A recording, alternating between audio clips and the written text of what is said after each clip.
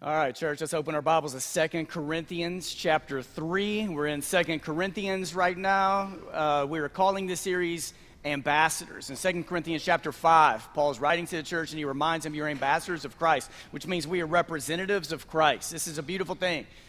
We serve a God who created the entire world, yet a God who loves to partner with human beings to accomplish his purposes. God is willing to trust us with the things of God, to spread his message all around the world. So in 2 Corinthians chapter 3, verse 18, it's one verse, and I think this is not just one of the best verses in 2 Corinthians, maybe the entire New Testament. But there's a lot to unpack just in this one verse, and we're going to start with it, and then we're going to make our way backwards through the rest of this message. But here's the word. And all of us, with unveiled faces, beholding as in a mirror the glory of the Lord, are being transformed into the same image from one degree of glory to another, for this comes from the Lord, the Spirit. Now, one thing about 2 Corinthians I've tried to remind you of is most of 2 Corinthians, Paul's like making a defense of his ministry. And when I talk about Paul making a defense of his ministry, it means that he was being accused of things and people were questioning things. But I don't want you to think like Paul is like overly sensitive to where anytime there's criticism or constructive criticism that comes his way, he immediately goes into defense mode, like some people you may know, and maybe that's what you do as well. So I don't want you to think he's just overly sensitive, like Paul's being accused of things, and then Paul chooses to explain things. People are questioning his motives and his authority and his attention, his intentions, and now Paul is responding with like the good news of God, like what it's all about. He's trying to defend his own ministry by helping to keep pointing people to Christ. And then you get this verse in verse 18, which for many people is like one of their favorite verses in all of 2 Corinthians. But there's so much there. It's wordy. There's a lot to unpack. And sometimes like you read those places in the Bible and you're like, I love it, but I don't really know what's going on or what's happening. So as Paul's defending his own ministry, he writes verse 18 where it says, all of us. So it's not just him, all of us. And as he walks through it, like this one image in there, and some of our versions don't have the word behold, but in the Greek, this is the word behold. So when he talks about beholding in a mirror, I don't want you to think like just glancing in a mirror, like where maybe you sometimes walk through, you walk through your bedroom and you just glance at yourself in the mirror just to remind yourself how wonderful and gorgeous and beautiful you are. It's not that kind of glance. It's not just going to the bathroom and you glance in the mirror and you see something on your face. Like it's not that. It's like it's beholding. Like beholding in a mirror the glory of God. The image that comes to mind for me is like from The Lion King, and I'm sure most of us have seen it at some point, but there's that one moment where Simba is looking in the water, which for hundreds, if not thousands of years for people, for them to know anything about themselves, this is what they would do. They would look in a river, they would look in a stream, they would look into clear water and get a reflection of, this is what I look like, this is who I am. But when Simba does it, he sees the face of his father. So when Paul talks about beholding in a mirror in chapter 3, verse 18, the glory of God, Paul is saying when we look in a mirror, it's not that we see our own reflection, we see the glory of God. And when it comes to the glory of God, in 2 Corinthians chapter 3 alone, it's referenced, you get the noun version of glory 11 times, you get the verb 2 times. So just in one chapter, you have around 13 references of the glory of God. And when it comes to the glory of God, the way it is described in chapter 3 is the glory of God is not God sitting on a throne and you bowing on your face, though we get those images throughout all of Scripture. It's the glory of God that God wants to reflect upon you, upon us, and then that we reflect it to the world. God is inviting people into partnership. So I want you to see this if you have your Bibles open. In chapter 3, verse 18, this is the last verse in chapter 3. And if you look at the first verse in chapter 4, it is about ministry, it's about engagement. This is the verse I pray over our staff, our ministers, more than anything else. Like as I pray for them throughout the week, I am often quoting 2 Corinthians chapter 4, verse 1, that by God's mercies, that we're engaged in this ministry, we do not lose heart. So just think about that, all right? By the mercies of God, we're engaged in a ministry, we don't lose heart. And I want you to hold that with chapter 3, verse 18, about beholding the glory of God. And I don't want you to see in chapter 3, verse 18 about like these different stages of glory. I don't want you to think like the glory of God has like middle school stages and then high school stage and college stage. It's talking about transformation. But as we are being transformed, it's this overflow to the world of the goodness of God. Because one thing I think Paul is really big on is we don't work and do service, acts of service to get saved, but because we are saved. Right? So we're not called to do good things or to be kind people so that we earn the favor of God or earn the salvation of God, but because we are saved, there is a reflection that we have to the world of who God is. And this is a gift from the Lord. Now you look in chapter 3, verse 18, you have this word unveiling. I want to invite two of my friends, Justin and Ashley. Will you come and join me up on the stage today? Because you have this word veiled, which does not show up much in the New Testament at all. And really, it's only in Corinthians, the 1 Corinthians chapter 11 and then 2 Corinthians, that you have veil show up at all. So because of this, I want to invite two of my friends. Will you welcome Justin and Ashley to the stage with me today? Many of you know Justin and Ashley, and you probably know, like, they've been begging me to be on this stage for years. Like, will you please use me as an illustration in one of your sermons? Ashley, why don't you come over here? We're going to kind of do this like a wedding, all right? So Ashley has on a veil. This isn't yours. It's Crystal Lane's, so we're going to treat this with care today, all right? Now, different traditions use veils. Now, and for most of us, if we were to go to a wedding today and we see somebody wearing a veil, like usually today there's not like significance that goes with it. It's just like, it looks nice. It's a bride. She wants to wear a veil. Or the father of a bride just begging for one more thing to spend money on for a wedding, and they're like, please, we've got to buy one more thing. Make sure they have a veil, all right? But throughout time, for hundreds, thousands of years, the Roman Empire, they used to have veils in weddings. But it wasn't like so much spiritual significance as it was they believed that the veil is what kept evil spirits from getting not just upon the bride, but upon the marriage. And some of you may hear that and be like, well, dadgummit, I'm going to start wearing a veil too. If there's evil spirits in the world, I don't want them on me. And for Christians, for many years, a veil stood for chastity or purity or just righteousness, like inner beauty.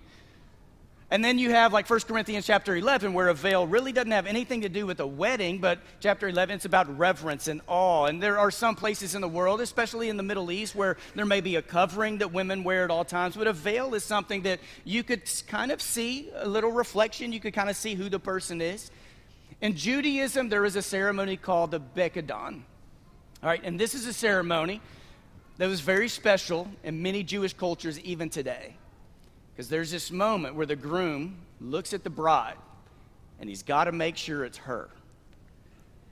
And this goes all the way back to the book of Genesis, where Jacob went to get married to Rachel, and then he wakes up, and it's the wrong woman, which makes you think, how drunk did Jacob have to be, right? To wake up the next morning, it's the wrong woman. So here's what would happen. Justin, I want you to do this. I want you to take the veil of Ashley, and you are married. They're married, for anybody who doesn't know, all right? I want you to take the veil, and I want you to lift it up. And now your responsibility is to inspect her face. With your eyes. Just look. We're going to look. You got to, you just got to make sure it's her, right? All right. Does that look like Ashley? Because you married a prankster. She would be one who would switch out with Callie, just hypothetically speaking, or somebody just for a couple minutes in a wedding ceremony. It's her. And now you would take the veil and you're going to put it back on. And this is a significance moment that does have spiritual meaning, because when you put it back on, you're acknowledging that the person I'm marrying, there's beauty, physical beauty, but there's inner beauty. There's this spiritual beauty that you want to experience in your life and also help cultivate. So it's kind of a cool meaning. Now, today, a lot of us, we may not see veils in weddings, but if Ashley would have been married with a veil on, it would have been for a moment in time, right? It would be kind of weird if you chose every day to wake up and you wear a veil everywhere you go. When you work out, when you teach in the Froggy Fours, when you're cheering on your kids at their sporting events, when you're staying up late at church camp with the junior and senior girls, 2 a.m., that you have a veil on, it would be a little weird. So a veil is meant to be worn for a moment or an event, but you don't wear it at some point it needs to be removed so that you could be set free. But it does have something spiritual that goes with it. All right, now I want you to hold hands real quick. I want you to look at him. All right, you can't laugh, all right? You cannot laugh in this moment. Justin, I want you to look at the screen, and I just want you to quote. Because, Justin, you've always been a guy who's probably had words for the ladies, am I right? Songs of Solomon. I just want you to read this. Here, scoot up just a little bit so you can read. All right, chapter 4, verse 1. I want you to read this. And, Ashley, I want you to receive this as love words from your husband. You ready? Go for it. Beautiful you are, my love. How very beautiful. Your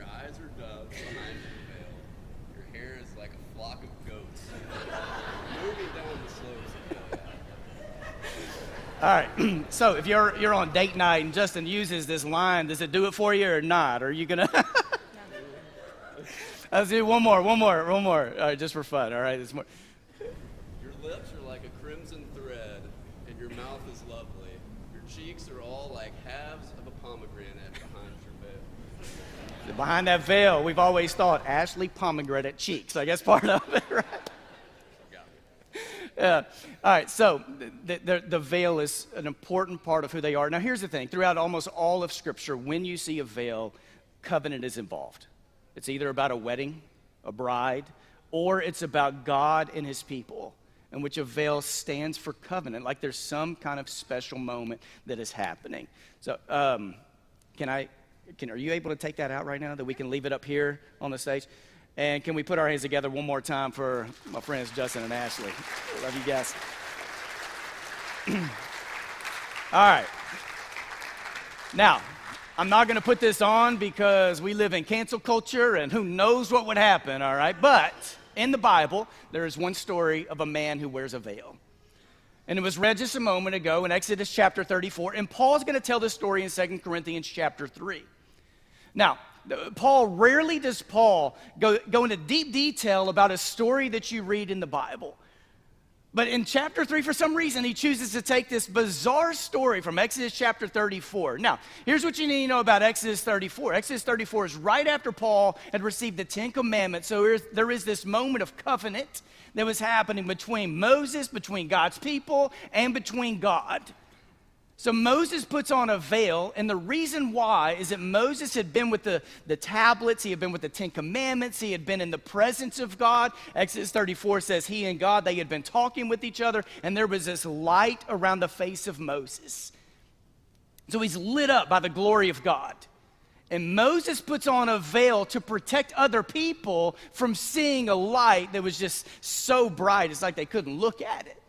Now, here's one thing you're going to notice. In Exodus 34, it says nothing about a fading glory or fading light at all. Paul takes the liberty in 2 Corinthians chapter 3 that when he talks about Exodus 34, he talks about how Moses needed some kind of veil on to keep the light because the glory was fading. I want you to see just a few things in 2 Corinthians. In chapter 3, verse 7, it says this. Now, if the ministry of death, chiseled in letters on stone tablets, came in glory, so that the people of Israel could not gaze at Moses' face because of the glory of his face, a glory now that was set aside. Now, I want you to see how veil is used in 2 Corinthians chapter 3. It happens 4 times. In verse 12, it says this, since then we have such a hope, we act with great boldness, not like Moses, who put a veil over his face to keep the people of Israel from gazing at the end of the glory that was being set aside. Verse 14, but their minds were hardened. Indeed, to this very day, when they hear the reading of the old covenant, that same veil is still there, since only in Christ is it set aside. And then in verse 15 and 16, it's indeed to this very day, whenever Moses is read, a veil lies over their minds, but when one turns to the Lord, the veil is removed. So the way Paul uses veil, is it a good thing or a bad thing? Right? The way he uses veil is it becomes some form of obstruction. It gets in the way of seeing Christ. But I want you to see something that is called a quel wahomer. So follow me, just hang on just for a moment, all right? Because this is a wordplay that Paul is doing to prove a point. And this is something that many writers would do, especially people who were bright like Paul was. It was like, hey, here's something that was light, and then here's something that was heavy. I'm going to show you in just a moment how the phrase how much more shows up in 2 Corinthians chapter 3. And basically, it's like this whole thing of like, if that was true, so for Paul, like in Exodus 34, if that was true of Moses being in the presence of God and his face being lit up, how much more is it true that the glory of God in and through Christ that lives in you, how much more is this? Let me just show you how this plays out in 2 Corinthians 3. In verse 7 and 8, it says, now if the ministry of death, chiseled on letters on stone tablets, came in glory, so that the people of Israel could not gaze at Moses' face because of the glory of his face, a glory now set aside, how much more will the ministry of the Spirit come in glory? So this isn't Paul saying whatever happened to Moses, like that's not important anymore. Moses is saying that was a moment in which the glory of God was bright. But now how much more do we experience the glory of God.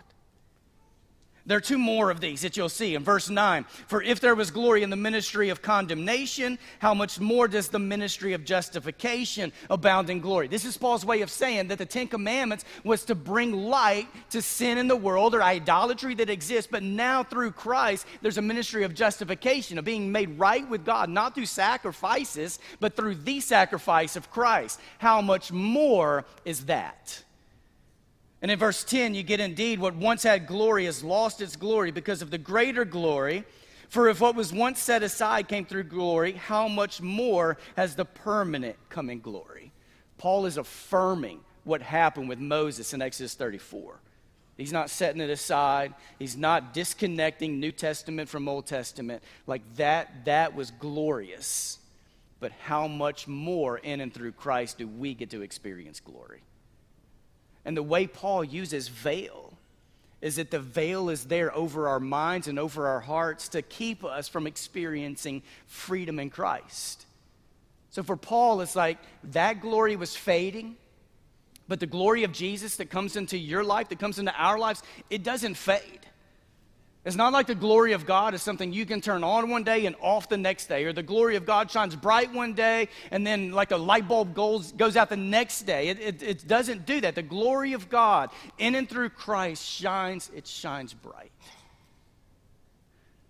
Now I want to back up all the way to verse 4 through 6, because I would make the argument that this is why Paul chose to tell the whole story about Moses, which leads him to making that great claim in verse 18. I think it is all about chapter 3, verses 4 through 6. And here's what it says.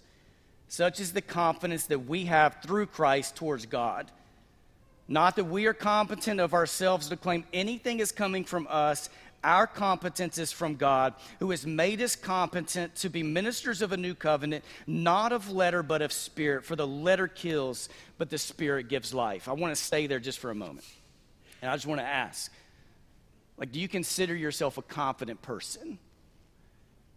And in life, when your competence is questioned, your confidence can be shaken. So if your competence is questioned, especially by people you know the best, if competence is questioned by family members or employees or bosses, employers, if your competence is questioned, your confidence can be shaken. And when you read the first few chapters of 2 Corinthians, the churches in Corinth were questioning the competence of Paul's ministry. And I think it led Paul, his confidence was shaken a little bit. So he's going to talk about it. Have you ever had a moment in your life where your confidence has been shaken? Or how confident are you in your prayer life today that God hears you and that God will respond? How confident are you today in sharing the good news of Jesus with somebody you know? And how confident are you today to share the good news of Jesus with someone you don't know? How confident are you to serve? How confident are you to take a risk when it comes to relationships, especially when you've been burnt in relationships before? I remember this earlier in my life, there was this moment of just confidence that was shaken. I was in swim lessons earlier in my life. I did the whole thing where you went and showed up and learned how to tread water and swim and all that. I was a kid, and the last thing in our swim lessons was you had to jump off a diving board. That was it. That's how you graduated. That was it. So I got on the diving board, and I walked to the edge, and I was standing there, and when I saw the diving board we had to jump off of, it didn't look that high, but then when I got up there, I felt like I was standing on a skyscraper. So I froze. And the instructor was in the water to catch us. It's not like I was on my own. I had floaties on. I had my Superman Speedo because that's what my mom bought me back in the day. All right, and I'm standing there. And the instructor is calling me into the water, and I didn't want to jump. My mom's over to the side. She's cheering for me. She's like, Josh, you're 16 years old. You got this, man. You can do this. I was really 3 or 4, all right? I was really 3 or 4. And finally, I took the leap. I did it. This is one of those stories, as a preacher, you can tell every 10 years because the visual image is now something you have to shake over the next week of your life, right? I remember I jumped, and in life, I don't always want to talk about faith as if we're jumping off a diving board or jumping off a cliff, but in life, God's inviting us, Have confidence to take a step, have confidence to reach for God, have confidence to fall forward, have confidence to move with Jesus. Like, just God's like wanting to build our confidence. And for Paul, it's like he comes to an edge, and here he is with this church in Corinth, the church he deeply loves, and they're questioning his competence. His confidence is shaken a little bit, and what he wants them to know is like they're questioning his competence because like they're questioning his qualifications, his credentials. And Paul had all the credentials. And it's like Paul responds with, hey, this is not about credentials. Like, what makes me, Josh Ross, an effective minister, if there is effectiveness coming from my ministry at all, it's not because I have degrees or I've preached over 1,000 sermons in my life or I write books, or it's not that. Like, confidence is, what Paul says is, look, you question my competence, here's my response. My confidence is in God, it's in Christ, toward God. Like, when credentials are questioned in life, God's still giving confidence to his people. And the confidence God is giving to his people is for us to be brave and for us to be free and for us to never let a veil keep us from seeing Christ or seeing the glory of God in the face of Christ or wanting to spread and be the reflection of the glory of God to the entire world. For Paul, his confidence is in chapter 3, verse 18. His confidence is that God changes lives. And is not based on his credentials or how good he is as a public speaker or how his physical health was, which probably wasn't great at the time. His confidence was that Jesus died and Jesus rose, and now God is in me, and the word in him, or the phrase in him, is one of Paul's favorite ways to talk about a Christian's relationship with God. We are in Christ. So we don't live in a way where we're trying to gain the approval of God. We're embracing the God who is already in us. We're not trying to appease God or trying to do enough works to where God is pleased with us, but we embrace the reality that God's inside of us. The glory of God, our God has chosen to place in us for his glory. John chapter 3, and I want you to highlight this in your Bible in verse 4. The same phrase is going to be used in verse 4 and in verse 12. And in verse 4 it is, since we have this confidence. It's almost like Paul is trying to speak it into existence. Since we have this confidence. And in your life, what is it that's keeping you from the confidence of God at work and in your life? Like how can you lay that before God in some form of prayer of what is keeping you from fully embracing that phrase, since we have this confidence? And in verse 12, it's since we have this hope. Like Paul's making these declarations, like speaking into existence. Like, here's a phrase I want you to claim, that since we have confidence in God, since we have this hope, we know like the glory of God resides in us for the sake of the world. And this is for all of us. In Hebrews chapter 6, and Hebrews uses the word confidence quite a bit. I think probably because the writer of Hebrews is writing to people whose confidence has been shaken. And in chapter 10, go ahead and go to Hebrews. Chapter 10, here's what it says. Therefore, my friends, since we have confidence to enter the sanctuary by the blood of Jesus, by the new and living way that he opened for us through the curtain, that is, through his flesh. And the sentence goes on for a few more verses. I just wanted that to be up there today. Our confidence is not based on our achievements or our credentials, but in what Jesus has done for us. And this is for everybody. And today, if you're questioning at all whether you are in Christ or Christ is in you, will you come to the edge, take a step, as we pray in a moment, pray a prayer of surrender, ask God to show you what the next step is in your life? Will you talk to me, talk to one of us? We're going to have prayer leaders and shepherds around the room this morning. We're here to pray for God to place that confidence and place that hope inside of us. Randy Fredericks, our shepherd, is going to be up here to my right. I believe Ephraim's going to be in the back, one of our shepherds. Rachel Galbraith and Kim Chapman are on the side walls to receive you for prayer. I'll be up here to the left. And as we go to the table this morning, let's reflect on Hebrews chapter 10, of all Jesus did to inject confidence in us. And may we embrace moments this week that we have to shine the glory of God in our community and around us.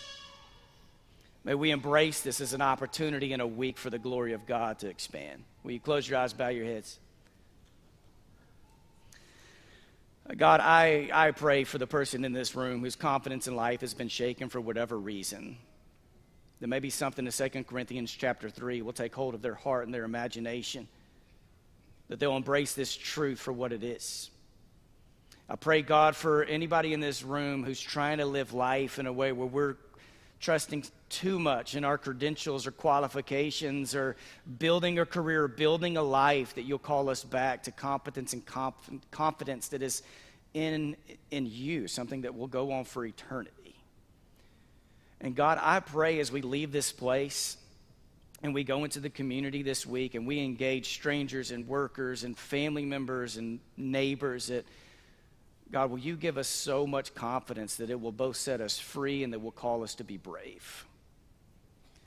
Jesus, for all you have done to rip away the veil so that we can see you clearly, God, we give you thanks. And for the covenant you have invited us into, that you have chosen to share your glory. God, everything you are, you have chosen to share with us. We thank you in and through Christ. And the church said, amen.